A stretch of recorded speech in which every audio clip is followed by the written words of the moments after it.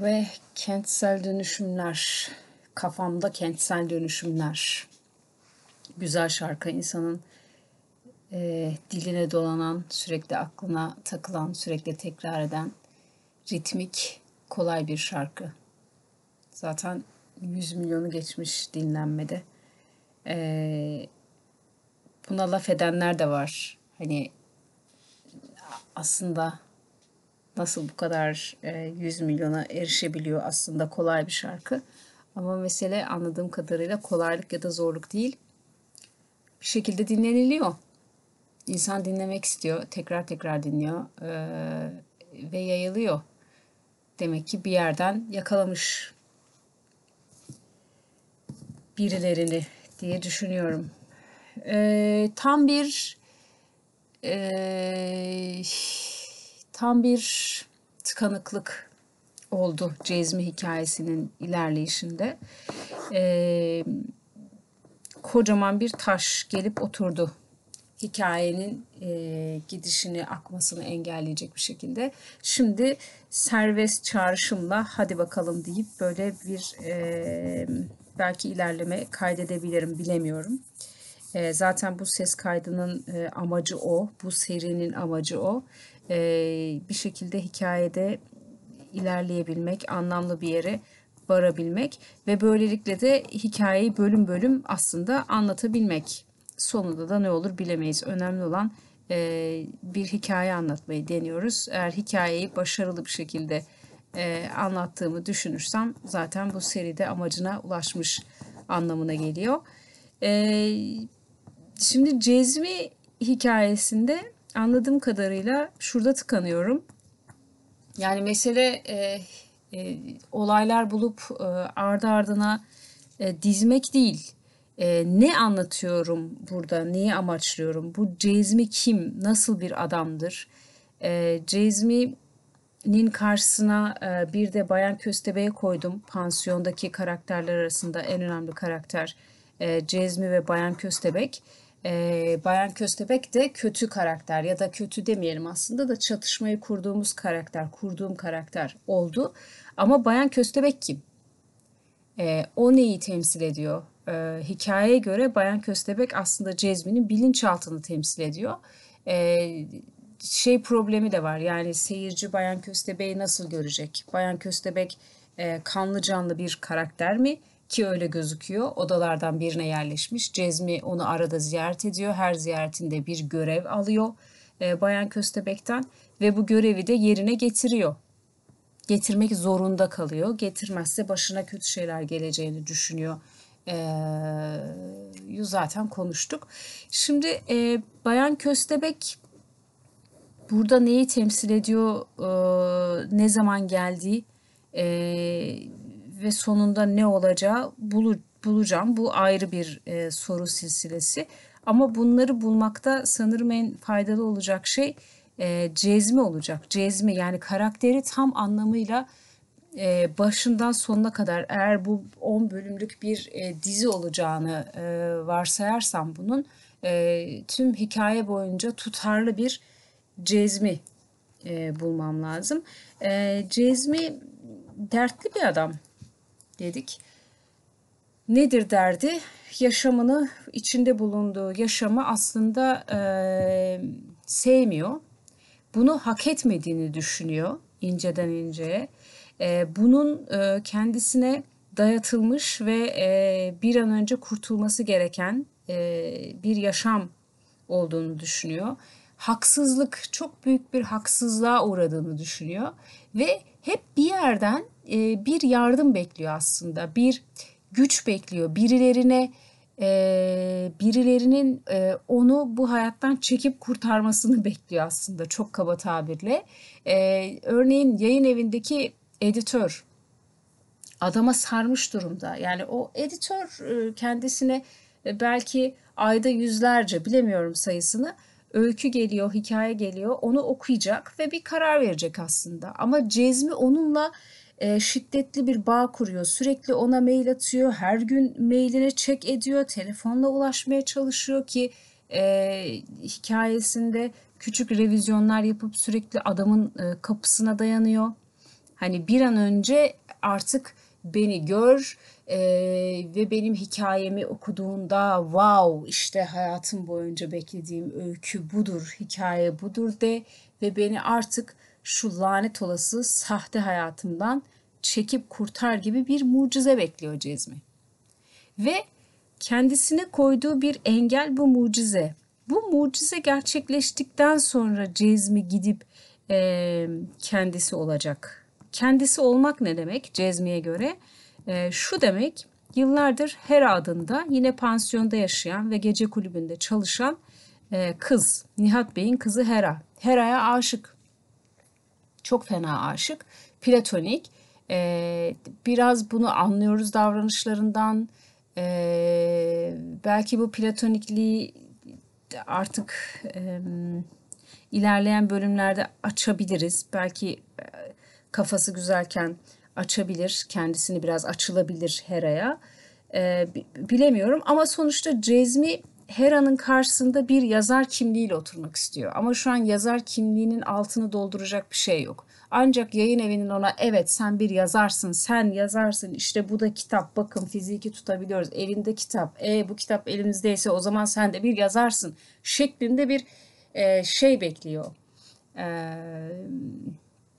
Ürünü olmasını bekliyor aslında. Şunu da diyebilir Hera'ya ben fabrikada çalışıyorum biliyorsun zaten yıllardır ama aslında ben yazar olmak istiyorum hatta böyle denemelerim var bir yayın evine de başvurdum gibi de yaklaşabilir ama bunu uygun bulmuyor Cezmi. Ve o yayın evinden gelecek cevaba sarmış durumda. Bu arada da ne oluyor? O yayın evinden cevap gelmiyor. Zaman bu arada geçiyor. Hayat, o aslında kendisi olmadığı hayat geçiyor. Ve Bayan Köstebek'in istekleri artmaya devam ediyor. Obsesyonları devam ediyor. Yani takıntıları gittikçe daha pesimist bakan bir adam oluyor. Daha olumsuz bakan bir adam oluyor. O takıntıları, korkuları arttıkça rahatlamak için haliyle kompulsiyonları da artıyor. Ve böyle ilerliyor. Dedik. Cezmi nasıl bir adam? Cezmi aslında nefret, öfke, nefret soru işareti oldu. Öfke ve kıskançlık dışında hiçbir duyguyu gerçek anlamda hissedemeyen bir adam. Yani aslında aşkı, tutku, şehveti tam olarak hissedemiyor. Çünkü eğer bunu tam olarak hissetmiş olsa zaten Hera'nın karşısında muhtemelen erir. Çünkü Hera'yı çok sık görüyor. Aynı pansiyonda yaşıyorlar. Sürekli Hera'nın çalıştığı gece kulübüne gidiyor. Orada karşısında sürekli Hera var, pansiyonda sürekli Hera var ama o bir şekilde o duygusunu tutuyor. İdeal bir zaman var kafasında. NŞA. Bu uygun şartlar oluşmadığı sürece de Hera'ya olan aşkını ki aşk çok güçlü, tutkulu bir duygudur ama o duyguyla savaşabilecek bir şeyi var arkada. Aslında takıntısı var diyebiliriz Cezmi için. Öfke duyuyor ve kıskançlık duyuyor. Çünkü öfke aslında yaşamına, dolayısıyla aslında kendisine bir öfke duyuyor. Değiştiremediği için bu durumu. Aslında geçen günlere öyle bakıyor bir Mirkelam şarkısı gibi. Yani kıskançlık yine başkalarına duyduğu kıskançlık, gerçek yazarlara karşı duyduğu kıskançlık, kitapları çok satan kendisini yazar olarak tanıtanlara karşı, hayatıyla barışık olanlara karşı da çok müthiş bir kıskançlık duyuyor. Ozan'a karşı özellikle. Pansiyondaki diğer bir arkadaş da Ozan ki Ozan'ın aslında yaşamı çok da mutlu bir adam değil Ozan. Yurt dışında doğmuş, yurt dışında bir süre büyümüş, aslında Türk. Ama o nedenle İngilizcesi de iyi olan ama bir şekilde Türkiye'ye postalanmış ve çok da az parası olan aslında bir başlangıç yapacak, büyük güzel bir başlangıç yapacak bir parası da yok. Ve pansiyonda yaşıyor ve denemelerde bulunuyor aslında. Yani para kazanma denemelerinde bulunuyor ve genelde de bunlar hep illegal yollar oluyor. Çünkü oturup 9-6 bir yerde çalışamıyor, bunu beceremiyor denemiş olmasına rağmen inşaatta çalışıyor, sağda solda yük taşıyor, gidiyor bir yerde aynı zamanda DJ'lik yapıyor. Yani tuhaf bir yaşamı var. Böyle bir korsan biletlerle bir şeyler yapıp para kazanmaya çalıştığı tuhaf, istikrarlı olmayan bir yaşamı var aslında. Yani Cezmi'nin yaşamıyla karşılaştıracaksak, eğer ideal olan dürüstçe emeğiyle para kazanmaksa bunu Cezmi yapıyor. Ama Cezmi bu durumu çok aşağılık görüyor. Ozan'ı daha karizma görüyor, daha yakışıklı, dövmeleri var. Böyle her anında daha dikkatini çekiyor gibi. Ama aslında Ozan'ın çok fazla derdi olmasına rağmen yaşamla ilgili dertleri, somut dertleri olmasına rağmen kendiyle ilgili bir derdi yok. Ozan aynı zamanda gay ama bunu dert etmiyor. Yaşıyor sadece, evet, hayatta kalmak için para kazanmak lazım. Nasıl yapıyoruz'a bakıyor. Kendini çok kolay ifade ediyor. Duygularını ifade ediyor aslında. Duygularını ifade etmek demek Cezmi için muazzam bir güç. Çünkü Cezmi'nin hayatında en usta olduğu şey duygularını örtmek. Bir ortamda gerçek duygusunu kesinlikle göstermemek, ki o kadar uzun süredir göstermiyor ki Cezmi bunu. Aslında bir olay karşısındaki gerçek duygusunu bilmiyor. Ve genelde obsesif karakterlerde bu oluyor. Zaten obsesyonun hani bir nedeni de çok kaba tabirle söylüyorum aslında, anne babaya yaranma duygusu. Yani hep birilerinin beklentisini gerçekleştirme, birilerine yaranma halinden kendini bulamıyor. Şimdi Cezmi'nin de içinde bir Cezmi yok diyebiliriz aslında. İdealde bir karakter tanımladı. Bir yazar karakteri. Bunu seviyor. Ama Cezmi'ye bir yazma tutkunudur diyemeyiz. Yazma tutkunu bir adam her akşam yazar. Ya da her vakti olduğunda yazar. Yani bunun önüne yazamıyorum çünkü fabrikada çalışıyorum, bu benim zamanımı çok alıyor, ama her akşam boş. Her akşamını bira içerek geçiriyor aslında Cezmi. Yani yazmaya niyeti olan kişi yazar diye düşünüyoruz. Ama burada Cezmi'nin aslında olayı yazar karakterini karizma buluyor bence. Ve o olmaya çalışıyor. O olursa ideal olanı yapacağını, takdir alacağını, birilerinin gözüne gireceğini düşünüyor. Çok güçlü bir aile bağı da yok Cezmi'nin. Cezmi'nin öyküsünde bakarsak senaryoda geçmiyor bunlar, ama Cezmi annesi ve babasıyla iletişimi olmayan bir adam. Köyde büyümüş ve kendisi dışında 3 tane kardeşi var. Cezmi 4. Onlarla da doğru düzgün iletişimi olmayan, anne babasının sadece geçim derdi olduğu, bir süre sonra da annesini de erken yaşta aslında kaybettiği ve bir süre sonra da İstanbul'a gelip bu fabrikaya girdiği şeklinde bir öyküsü var Cezmi'nin temelde. Evet, yani hiçbir olamama hali. Hikaye bu aslında, bir olamama hikayesi. O güzel kafaya bir türlü erişememe. Yani o ideal içki dozunu bulamama. Çünkü fazlasında midesi bulanıyor ve kusuyor. Azında zaten hiçbir şey anlamıyor. Gibi bir yaşam biçimi. Ve yazma meselesi de dediğim gibi bir tutku halinde, böyle kendinden geçmiş bir yazma hali yok. Tamamen evet, hayal gücü biraz iyi.